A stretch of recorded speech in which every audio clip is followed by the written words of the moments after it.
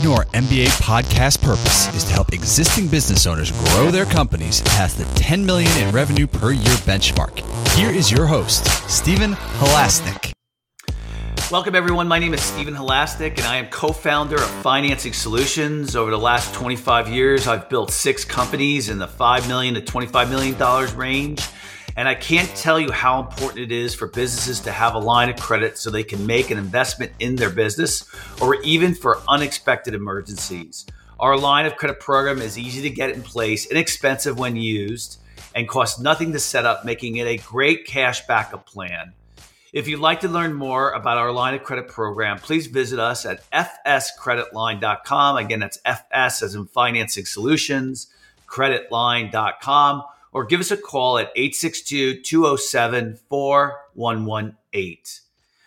If you apply today, we will even give you a $250 credit on file. And just remember, the time to set up a line of credit is when you don't need it, so that when you do need it, it is ready to go. And because it doesn't cost anything to set it up, and unless it's not being used, it just makes it complete sense to have it in place just in case.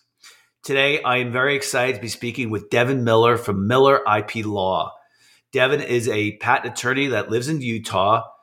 As Devin worked for a large law firm helping Fortune 100 clients with their intellectual property, he realized that there was not a good resource out there to help startups and small businesses understand intellectual property, including patents, trademarks, and copyrights. As a small business owner, Devin wanted to provide a resource for startups and small businesses where they can learn about patents, trademarks, and copyrights and how they relate to their businesses to help small business owners like himself build value into the business and protect their assets. Today, I am very excited to welcome Devin Miller to today's Entrepreneur MBA podcast. Thank you for having me on. I'm excited to be here. So today's topic, which I think is a very, great topic, is patents, trademarks, and copyrights, protecting and growing a business.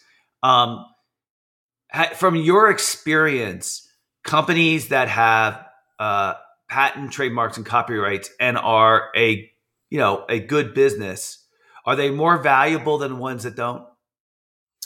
I would say, the answer is always it depends, but I would say on average, yeah, I think that there's a lot of value and you can oftentimes derive that from patents and trademarks. Now, don't get me wrong. Don't put your business plan as just, hey, we're going to go get a patent or a trademark and that's going to be the sole value of our business and we're just going to be having people banging down our doors to take a license from us. That's not a good business model. So it's not just a, hey, go out and get a patent or trademark and you're set. But if you look at it and say, this is a way to further protect our business and grow it as we're doing the other things that you should do with your business, then absolutely it continues to build that value in and continues to provide growth opportunities as you continue to build out the business.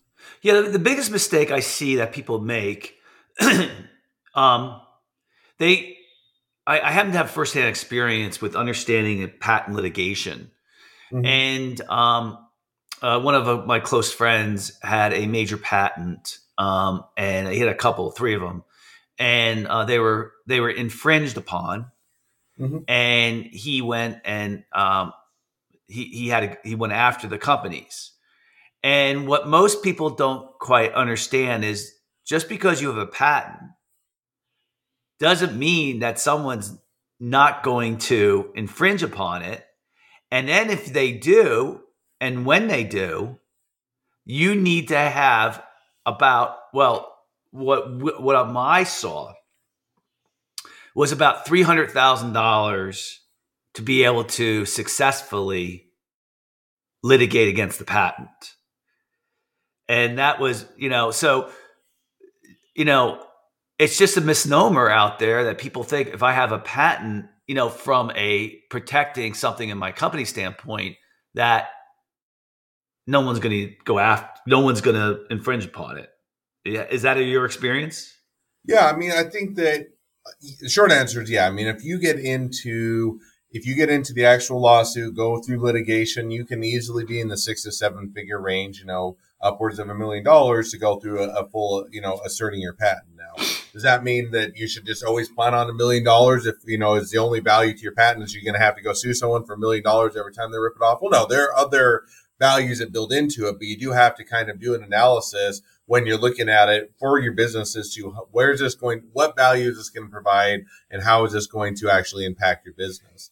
And so, a lot of times there's generally kind of two areas that patents are going to be valuable for your business. One is kind of more on the defensive end, and one I'd say is more on the offensive end. So if you're to look at defensive, this is just simply, to your point, hey, somebody comes along, they knock off my product, they infringe my patent, and I'm going to go sue them into smithereens because they're impacting our business, which is definitely, one of the reasons why you go get a patent. If you're saying, hey, we're investing millions of dollars or hundreds of thousands of dollars, we're looking to build a business, and somebody comes along and rips it off and negatively impacts and undercuts us on price, then we need to go and assert it against them.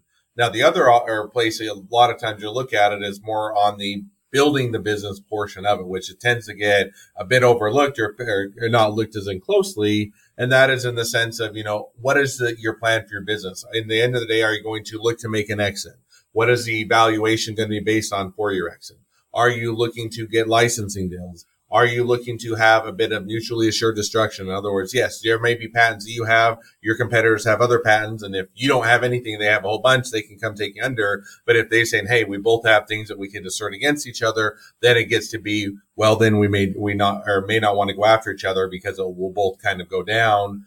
Another one is, do you want to get into licensing? Do you want to get into franchising? All of those things kind of impacting. So it's not just, hey, am I just protecting the business, but it's an opportunity to build value into the business, capture that, depending on what your strategy is for the business. And so to your point, if you're looking at just, hey, I'm going to assert it, go through the full court process, you're looking to go through an expensive process. Now, there are other ways that you can go about doing that, and that doesn't require as much cost, depending again on what your end goal is. And let's clarify to our listeners, when I said $300,000, that's the legal fees that you will, at a minimum, have to incur to defend your patent in general. Okay, So in this case with my friend, there were 3 different companies that infringed on his patent, and they were huge public companies who have patent attorneys on their payroll. And, he needed to go, he ended up spending a lot more than that, and he won significantly. And that's some of the analysis you do is, hey, if I go after these companies and they don't have any money, is it worthwhile to go after them? In other words, if they're a small and pop or startup or small business, and I can go take them through court and I can and take them out, but at the end of the day, they're not going to make any money, and I'm going to go spend more on legal fees and the amount that I could ever get, or the amount that they're going to, be detrimental to my business. It doesn't make sense to go after them. But what you can a lot of times do is also, you can look and say, hey, do they maybe want to take a license? Do they want to, if I reach out to them, is there a collaboration? Maybe they weren't aware of our intellectual property, and if I make them aware, they're going to be more amenable to changing and adjusting. So I think that you look and say, hey, they're big companies, they're well funded. I've got to be willing to go the distance. And if I know I'm in the right, it's going to be beneficial to the business in the long run, go make that decision and go after them. But on the other hand, you're saying, no, this isn't going to have the return on my business. It's going to be negative impacting. Let's see if there's a more amicable way. And I think you have to weigh each of those different options as you're looking at how you're going to leverage your intellectual property. Yeah. And the flip side, which you mentioned too, that we wanted to talk about over the last 15 years with angel funding, and venture capital being such a big player in, now how companies are funding themselves, then having a patent becomes more of an asset if you're building and built something that has the potential to really take off, like big bucks, right? Like, in the 30, 40, $50 million range, but just keep in mind, from my experience in angel funding, that they're going to pick through your patent. The angel funders are going to pick through your patent as well. Now they're going to really want to see, is this really going to stand up? Has that been your experience as well? Yeah, I'd say that's a good takeaway. I mean, it one depends on the funds. I'll say some funds they don't care about intellectual property. Now, I think they're the minority, and some are just going to say, nope, we just really look for the team, we look for the business. Is it making money? How quick of an exit can we make? And if we can get out in 2 years, we don't care what intellectual. I would say they're in the minority, but you are going to run into those. But the vast majority, they're looking at protecting their downside, right? In other words, they're saying, okay, we're going to give you X amount, $1 million, $5 million, pick your number, $300,000, whatever that might be. I think I say now for a lot of startups, not all of them, depending on your business, a lot of what you have is it's a good idea. You have a business behind it, you have experience, and you're going to be building it.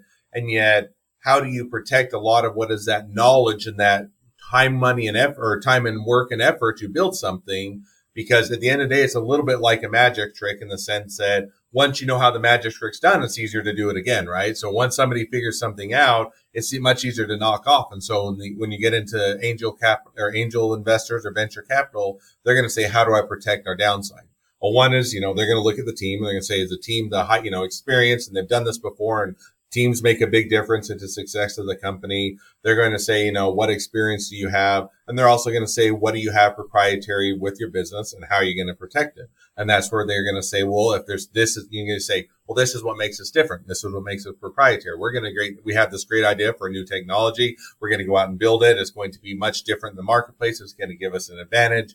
And then they're going to say, great. That is great technology. Now, how do you protect that? And that's where a lot of times your intellectual property, whether it's patents, if it's an invention, or trademarks, if it's more of a branding and something of that nature, they're going to say that's where we go about protecting it. And they say, okay, now we have something that's a physical, tangible asset, a patent or a trademark or that in the eventuality that there is a downside or we have to secure it against something, we have something to secure it against. And so a lot of times they're going to say, yeah, that we want something in place. And then to your point, a lot of times if you have patents, they're going to do a due diligence. They're going to go and look and see how well is the patent crafted. Is there any value? How far along in the process is it? Is it a provisional patent application, a non-provisional? Is it pending? Is it not pending? Is it already issued as a patent? And they're going to say, depending on what the status of the patent, they're going to assign different values, just like any other value of the business. They're going to say, how much inventory you have? Well, do you have $10,000 of inventory? Do you have $100,000 of inventory? Guess what? They have a different value. Same thing with the good and strong intellectual property portfolio or very weak or very early on a portfolio. They're going to say it has a difference in value that they can look at as an asset of the business. In your experience, what does it take to, how much does it take? How much money does it take to get a patent? What is like the range? Yeah. I mean, if you were to take, I always kind of put it in two buckets. You have the East Coast, West Coast, very expensive law firms you pay the very top of the mark. And so I don't know that most of the time you get the value for what you pay, but those are, I put those and then I kind of put the average or more normal form. And then the firms that are going to be cut rate that you probably don't want to go to because they're not going to provide value. And so you can always find those kind of three as you go out and look at them. And I usually say the middle where you're getting good experience, a good attorney, but you don't have to have that big law firm name stamped on there. Then that's probably your best point. So if you're to go take a East Coast, West Coast or high end, very expensive law firm, you're probably upwards of 30 to 40,000 to get a patent. Don't recommend it. Think you're overpaying, but that's what you'd be looking at. If you're to take an average law firm, take our law firm, Miller IP Law or something of that nature, you're typically in the range of 12 to 15,000, which is, I think, probably where you should be looking at and what you should be budgeting towards. Now, that's through the whole process, not just up front, but that's spread out over as you're going through the process of getting it done. If you wanted to go find just a cut rate, hey, we've got someone that's not going to do a good job, but won't be very expensive, and they're just going to get it done as quickly as possible, and those type of things, you can probably get it for the $8,000 range. But you're also going to look and see what is the value of your business. What you're trying to do is you say, where does it that I get a good patent that's valuable that or secures what I need that will withstand due diligence and whatnot, without having to go spend through the nose. And that's kind of where you're looking for that middle ground. But those would be kind of your three benchmarks as to what you can anticipate paying, depending on kind of where or what type of law firm you're looking at. I think a lot of business people, we don't know, a lot of business owners don't know very much about patents, right? And so you kind of just think, I know what happened was 25 years ago or so, I applied for a patent with a patent attorney. Mm-hmm. And I had this idea of something called an e-resume, where I wanted to have an electronic resume that like kind of talked, and someone could have an interview video on it. Someone could have, it was more, what's the right word? Interactive, more multimedia oriented. So I went to a patent attorney to patent it, because the first thing is I knew nothing about patents, and I was like, okay, it's kind of like I thought it would make my company more valuable than I had at the time. I thought it was another avenue for me to pursue something in the future. I thought it was a good idea. I wanted to protect it. And so then I had the money. So I just said, okay, let me go get this patented. Okay. And I think trademark too, as well. Mm-hmm. And I went, and, it caught the attorney started off, and this is a long time ago. So the patent attorney, who was a patent attorney, he kind of like did is it called a patent review? Where patent he goes, patent search. And I think at the time it cost like $8,000 to do that. Ooh. Just to do that stuff, right? It wasn't a small firm. It was just one guy. And, he kind of came back to me and said, yeah, it's, so the first thing was like, I don't think I knew at the time that there was going to be a lot more to do. I think I thought at the time, again, I think I was very young and inexperienced, and I just thought, okay, well, we'll do this, and then I'll be ready to go. And then I realized there was all these other steps that are involved after that. And I didn't realize that, there's these little nuances to patents too that can make one invalid and another one valid, it's just kind of all these different variations. And I'm simplifying it, but there's a lot to this, isn't it? Yeah, and I think the short answer is, a lot of times first of all, the thing is especially nowadays in today's day and age, everybody thinks they can be an expert because they can go watch a YouTube video, or that they can go read something online and, well, this said this online. Well, sometimes that is, there's some good material and articles out there, but there's, it's usually high level. It's usually just a cursory introduction, getting you to start to understand what you're doing. And it's not that you're not going to become an expert in the legal field, in any legal field, within a matter of watching a YouTube video. But I think that the bigger point is what you're looking for especially with intellectual property, with patent or trademarks, is an attorney that is going to spend the time to help you understand and walk you through the process. In other words, that's a lot of, and there's a bit of misalignment a lot of times with law firms and incentives. They're trying to get you through as quickly as they can. They're trying to minimize the amount of back and forth of training and teaching, because they just want to get the matter. They want to get it done. They want to bill you for it. And they want to move on to the next matter. And yet, as a startup, small business, someone that's less experienced, if you haven't been through it before, that's the thing that you need the most, is you need that understanding of, hey, here's the process. Yeah, you can do a patent search. Patent search gives you an idea of what's out there. It's not even a guarantee on patentability. It just gives you a better idea of what the landscape is. But once you do the patent, that's just the beginning of the process. And then you have to prepare a patent, and then you have to file it. And then you have to go through the examination process with the examiner to determine patentability. And that can be a couple, multiple rounds back and forth to identify what's different, unique with your invention. And there's all those steps. And if you're looking for someone, especially if you're new to the field or new to the experience, and it's the first time you're going through, I think you have to, as much when you're looking for an attorney, find those that are willing to make sure that, you don't need to be an expert. You don't need to go through all law school, but are taking the time that explaining what the process is and why you might need it and why you might not need it, and giving you that understanding. And that, I think, is what is missing in the field. But that's the one that I think sets you apart from finding an attorney that really is valuable and is going to help you as your business grows, versus one that's just going to do the legal matter, send you on your way, and you're thinking, well, I think I got some value out of this. I think it was worthwhile, but I'm not really sure. We'll see how it works out. And that's the worst takeaway or the worst position to be in, because now you just spent a whole bunch of money and you're really not sure what you got for it. What's your experience in regards to how long it typically takes to get a patent filed, issued, everything, the whole scenario? How long? 2 years? Yeah, I mean, it's hard to define. I want to give the knee-jerk answer, which is it depends. And I'll give you a couple reasons why it depends. And then I'll definitely answer your question as to kind of what the average is. Some of the factors is the reason that you're going to get it depends answers. It depends on how unique or how novel or innovative your invention is. We work with some clients that, hey, this is just a incremental or improvement on something that's already out there, which can be valuable. Don't get me wrong. That's why you have the iPhone 1 versus 2 versus 3, and they're continuing to make better features. They're making the screen bigger. They're making the closer to the border. They're making all of these improvements. But iPhone 1 versus iPhone 13 is much different than BlackBerry to iPhone, and there's a lot more innovation. So one of the questions that plays a lot of time to factor into how long the process takes of determining patentability is how crowded of a field are you in and how innovative or how unique your invention is, because that can do it.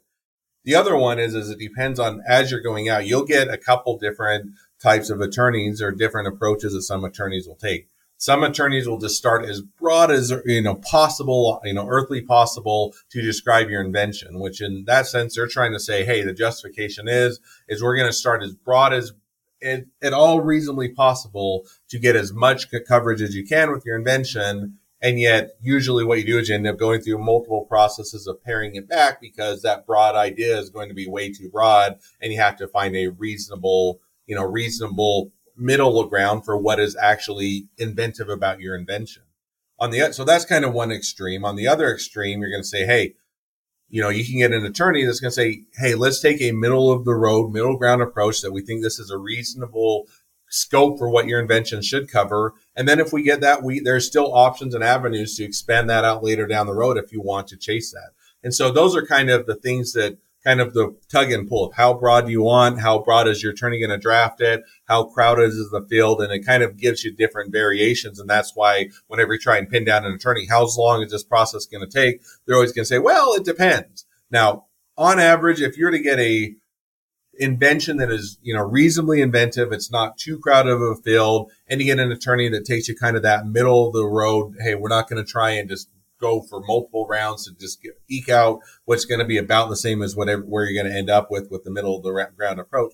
You're going to be looking at 18 to 24 months is probably a reasonable time to go through the process. Now, you can expedite that if you want to pay some extra fees with the Patent and Trademark Office. It can take longer if you have a very crowded field and you're doing or incremental just variation of something that's out there. But I usually plan on about 18 to 24 months as an average.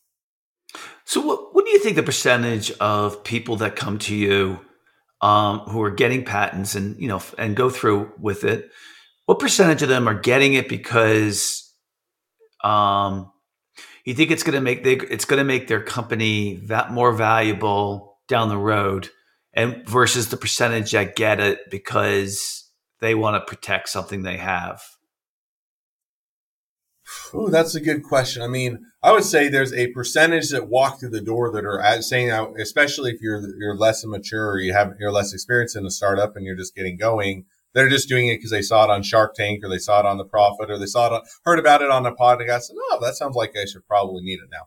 That's maybe a good introduction. And, there is reasons why you hear about it because there's value. But once you come in the door, then it's more, I think that probably the best questions you should walk away understanding is why do you need a patent for your business and why it would matter to your business, in the sense that I would say that the biggest driving fear that gets people started is, hey, I don't want somebody to come along and rip this off. And so I want to have a protection that somebody else doesn't come along and steal my great idea. I think that's an initial motivator. But I think so that's probably where a lot of people start out with. Hopefully where they end up with is, hey, this is a strategical asset within my business that I'm going to leverage in order to grow it with either looking at whether I'm doing a merger and acquisition, licensing, I'm doing venture capital, I'm looking to carve out a piece of the marketplace, which allows me to grow and make or keep competition at bay for all of my investment. And that's where you should end up. So I think it's kind of a walking along the process to where you probably come, some people come in because somebody's told them they need it or they saw it on a TV show. Then they say, well, I'm going to look and put all this money in. I need to protect it to, hey, now how do we leverage this as an asset of the business? So I would say rather than just, percentage of one versus the other, it's kind of a maturity as your business grows. You tend to get or understand better how it fits in with your business. And hopefully you can get that education and that information more on the front end as you're getting started. So let's put you through a scenario that someone calls you, okay, mm-hmm. and says, Devin, I have this great invention, okay? I don't know if I want to go to the intellectual or a product or whatever, but I have this great invention. I think it's very unique, and I want to get a patent on it. Okay. Tell me some of the questions that you would ask that person, and to kind of ferret out their idea.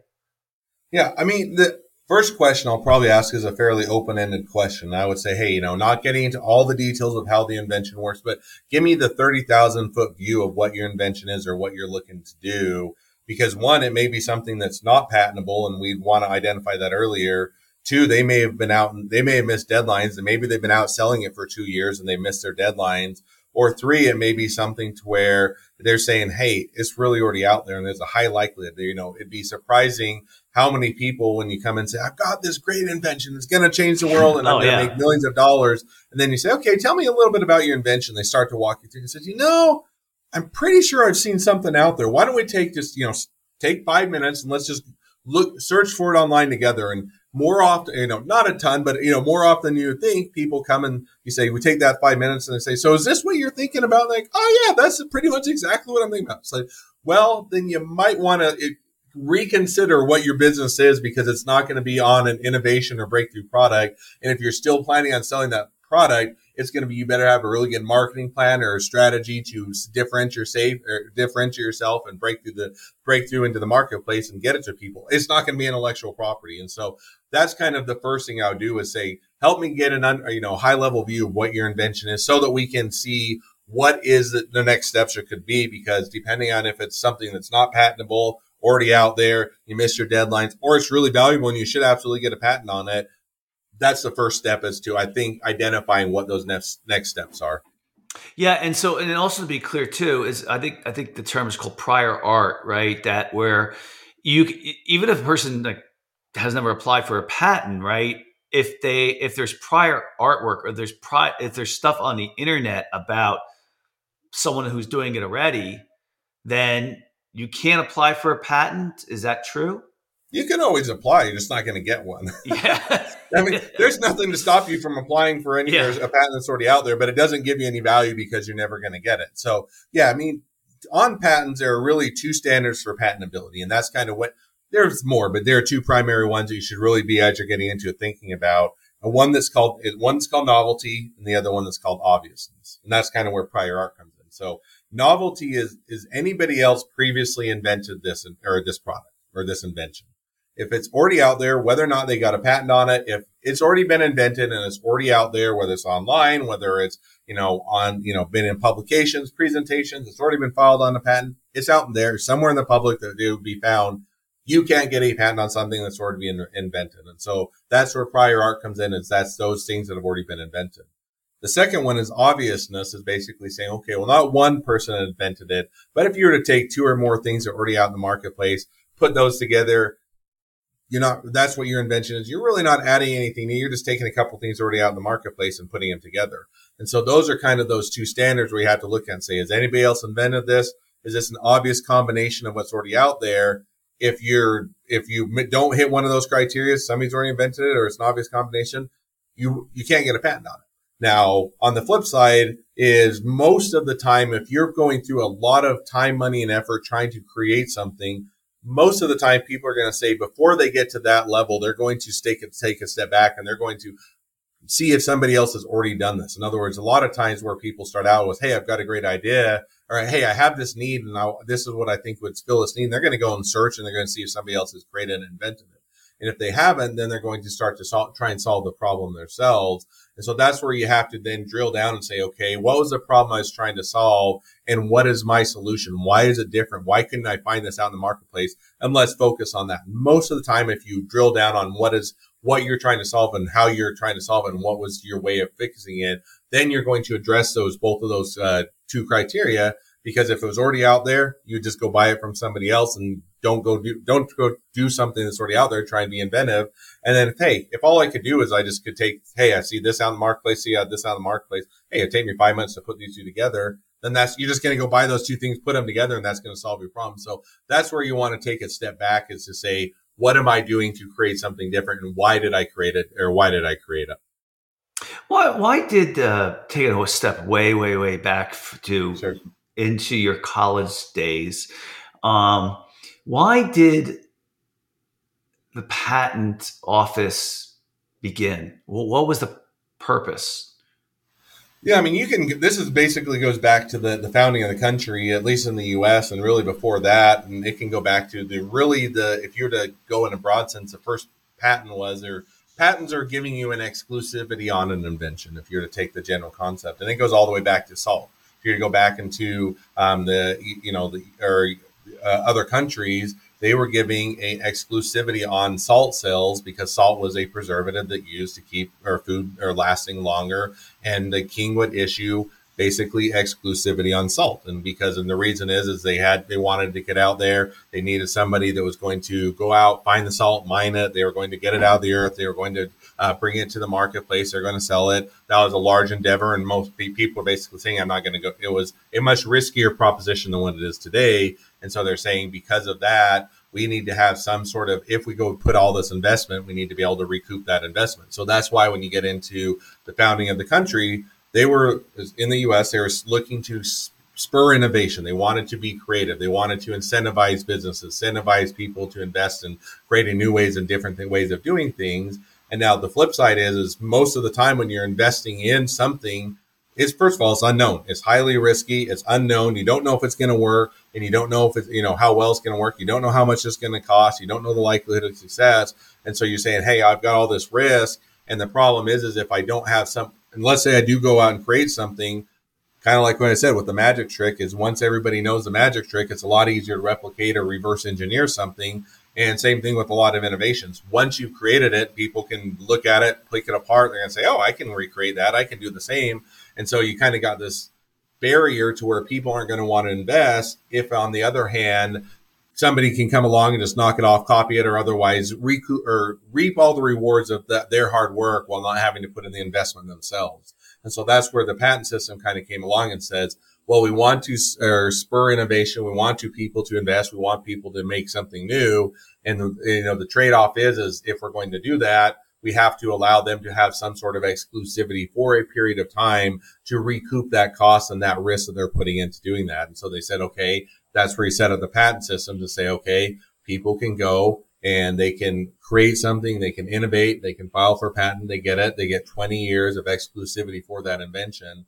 And then the other thing on top of that, the other motivation is they want also, part of the trade-off with the patent is you provide all the details of your invention. You get 20 years of exclusivity, but you have to provide all the details of your invention. And the other thing is, during that 20 years, you can also have people that are figuring out ways to improve that. In other words, they can go see how you're doing it, what you're doing, and then say, as an example, I came up with black and white television. I'm the first one to create black and white television. It is awesome.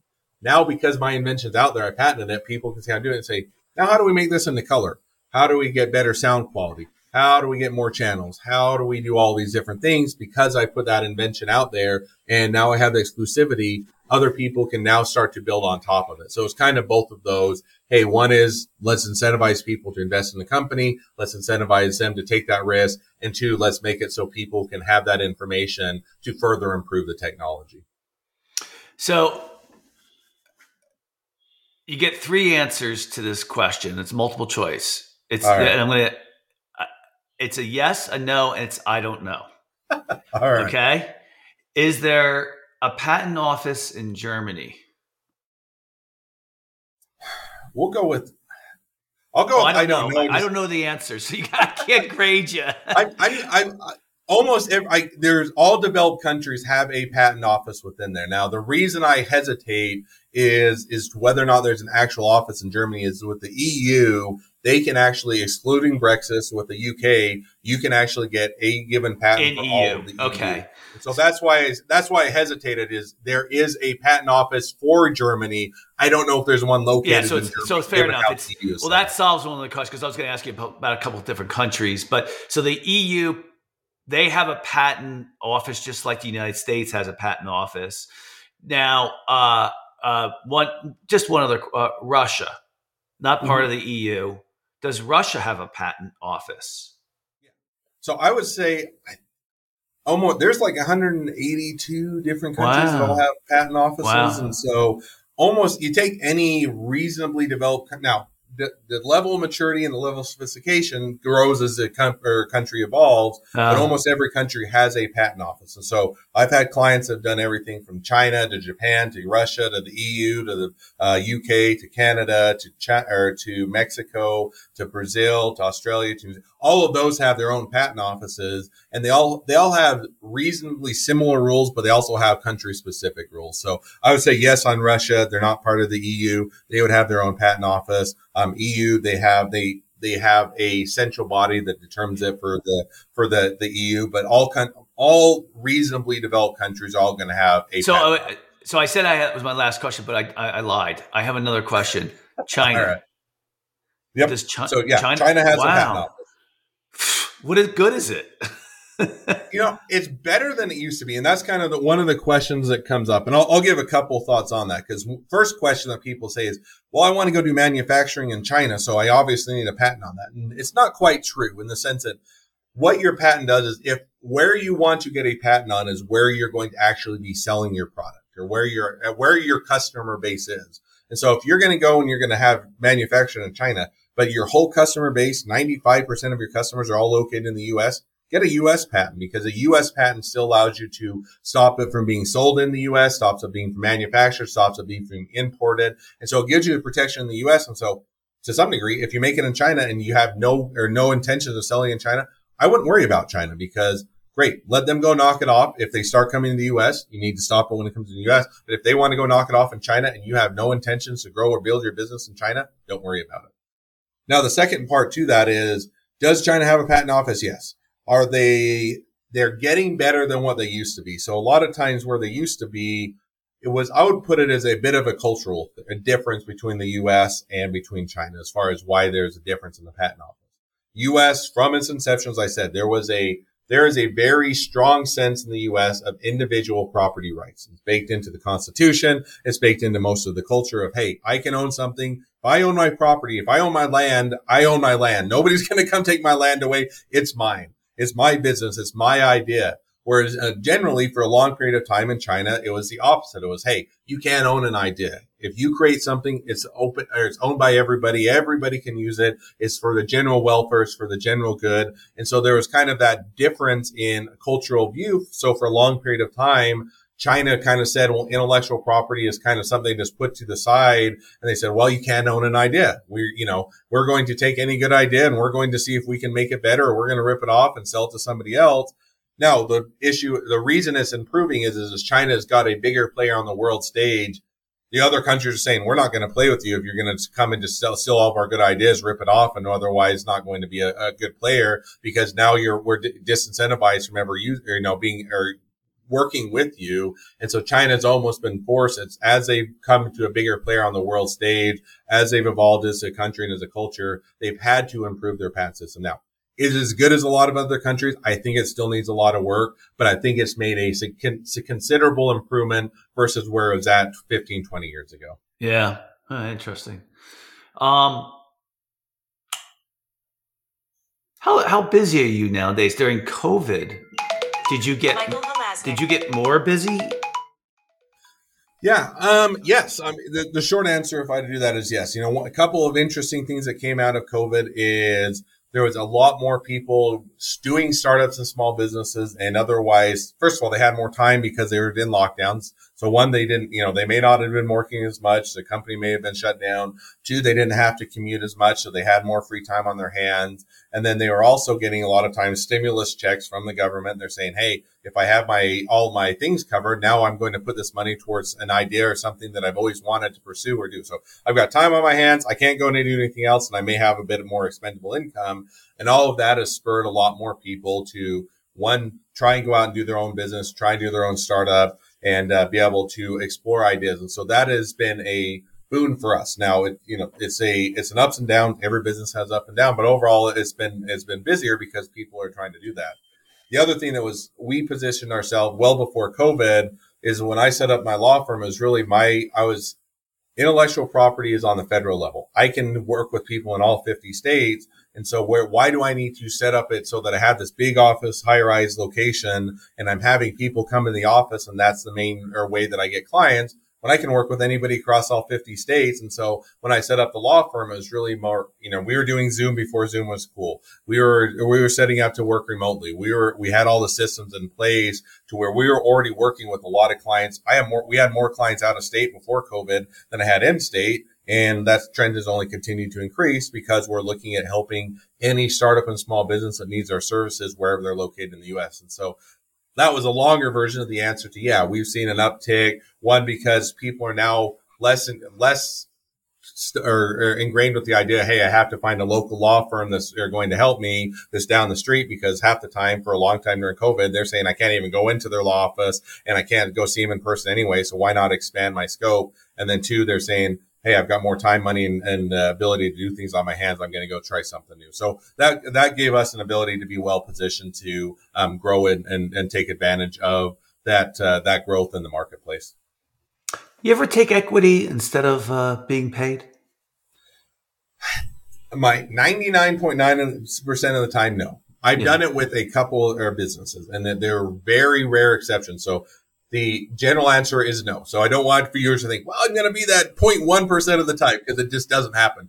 Nor do most law firms. And the reason being is there's a difference between helping you to understand what a patent is, giving you the strategy and how you can use it, how you can leverage it, walking you through the legal process, versus a business, which a business includes evaluating what is a business opportunity, how much money is going to be involved, who are the teammates, can I get along with these people, how are we going to enter into the marketplace, or how are we going to market this, all of those things, where are we going to locate this, all of those things that require a lot more analysis. And most of the time, us and most law firms aren't set up to do all that analysis. And then you pile on top of that, there are most states, including where I'm at, do have rules of ethics that don't fully preclude you from doing it, but largely limit the way that you can go about doing it. So one is we're not set up for doing all that evaluation. Two is the rules of ethics for attorneys with the Bar Association significantly limit how you can go about doing that if you were to do it. And so most law firms are saying it's just not worth it. We are happy to assist you. We're happy to make connections, introductions, grow, but we're not going to get into that. And the other one that I always feel is on more probably a bit of a moral issue is I look at the cost of a patent. Let's say, okay, to get something filed, yes, it's going to be $12,000, let's say, throughout the whole process. To get something started, let's say $6,000. What I would have to do in order to balance off that risk is take in earlier stage business, I'd have to take such a high percentage of the business because there's so much unknowns that I don't know, because I can't go do that valuation. And because I'm not doing the valuation, it makes it, I'm going to have to increase it, saying I don't know a lot of these things. So my risk goes up. And so it becomes, hey, I'm going to have to take a third of your company or half of your company to go do a $6,000 initial patent filing. It just doesn't feel morally right, because it seems like I'm taking a large percentage of a business for something where the input to what we're going to put in versus the amount of money we'd have or equity we'd have to take because of all the unknowns just doesn't balance. And so generally is 99.9% of the time, or most law firms don't. Yeah, I get it. Well, I guess in summary of today's podcast is do your research. If you're a business owner that wants to patent something, really spend a lot of time understanding if there's something out there like it, what your purpose is before you really kind of dive into it. And then lastly is, look more at the companies that are, the lawyers that aren't part of a big law practice. Maybe look for people like Devin who are, out in Utah, which, doesn't have to charge as much. He doesn't have as much overhead. All he's doing is hunting and fishing and skiing out there. So he can, do those things and still take care of your patents. Is that fair to say? Yeah, no, I think those are all great takeaways. And the last one I'd probably just to build on that is if you're looking for an attorney, or once you get into that position where you're looking for legal assistance, is find someone that is willing to have what I would say, the heart of a teacher. In other words, they're not there just to take your money and hurry and get a legal matter done as quick as they can. They are willing to take the time to explain and help you to understand. So look for someone that has that heart of a teacher that's helping you to understand why you're doing it and what the process is. And that's going to be the last thing I would add on to that as well. Oh, that's good stuff. All good stuff to know. And really kind of, as you build your business, this is stuff that you get into when you really start to understand how to run a business, and then you kind of move into these next couple steps. I think patent's a big part of that. So, I'd like to thank so very much. It's kind of all the time we have for today, but I'd like to thank so very much Devin Miller from Miller IP Law for coming on today's podcast. If you like today's podcast, please feel free to share it with a friend. And also subscribe on your favorite podcasting app. And of course, if you're looking for a line of credit for your business, you can call us at 862-207-4118. Or again, visit our website at fscreditline.com. Devin, if anyone wants to get in touch with you, how would they go about doing that? Yeah, absolutely. So I'll give a couple different ways depending on what you're wanting to get in touch with me for. So we offer a free one-on-one strategy meeting where we can sit down for 15, 20 minutes, either virtually or in our office, however you want to meet with us, and chat through your business, kind of almost what we did with, hey, let's talk about what is your invention, what should you be considering, what are the costs, what are the timeframes. All of that's included in that strategy meeting. So they can go to strategymeeting.com. They can grab some time. It has my calendar right there. Anytime that's available, they can grab it and definitely can set aside some time to chat. So strategymeeting.com is a great one. If they're just wanting to find out more about the law firm, our flat fees, we have a ton of educational material. We have blogs, we have videos, we have a podcast, we have about any way that you can consume it or information, we offer it. And they can go to lawwithmiller.com. That's an easy way to find out about the law firm. The last one is if they want to connect up with me on LinkedIn. I'm not on a ton of social platforms. I am a big fan and advocate of LinkedIn. And so they can go to meetmiller.com. That links right to my LinkedIn. So meetmiller.com if you want to connect up with me on LinkedIn. Lawwithmiller.com. Check out our website, and strategymeeting.com to grab a one-on-one session. Good stuff. And your phone number if they want to reach out to you? Absolutely. Phone number is 801-829-8446. So they're welcome to call or text that number as well, and definitely happy to chat that way. Good stuff. Thanks, Devin, for coming on. Absolutely. It's been my pleasure, and I had a blast. If our listeners are interested in getting any new business ideas, I tweet daily about lessons for business owners at @shalasnik, which is my name. So it's at SHALASNIK. And for all those out there, you guys are doing all great work. Keep it up. And just remember, if you're going to be going and thinking about getting a patent, do the research before you actually go and call a lawyer, and then maybe speak to a couple. And Devin's probably a good one to call first. All right, everybody, have a fantastic day.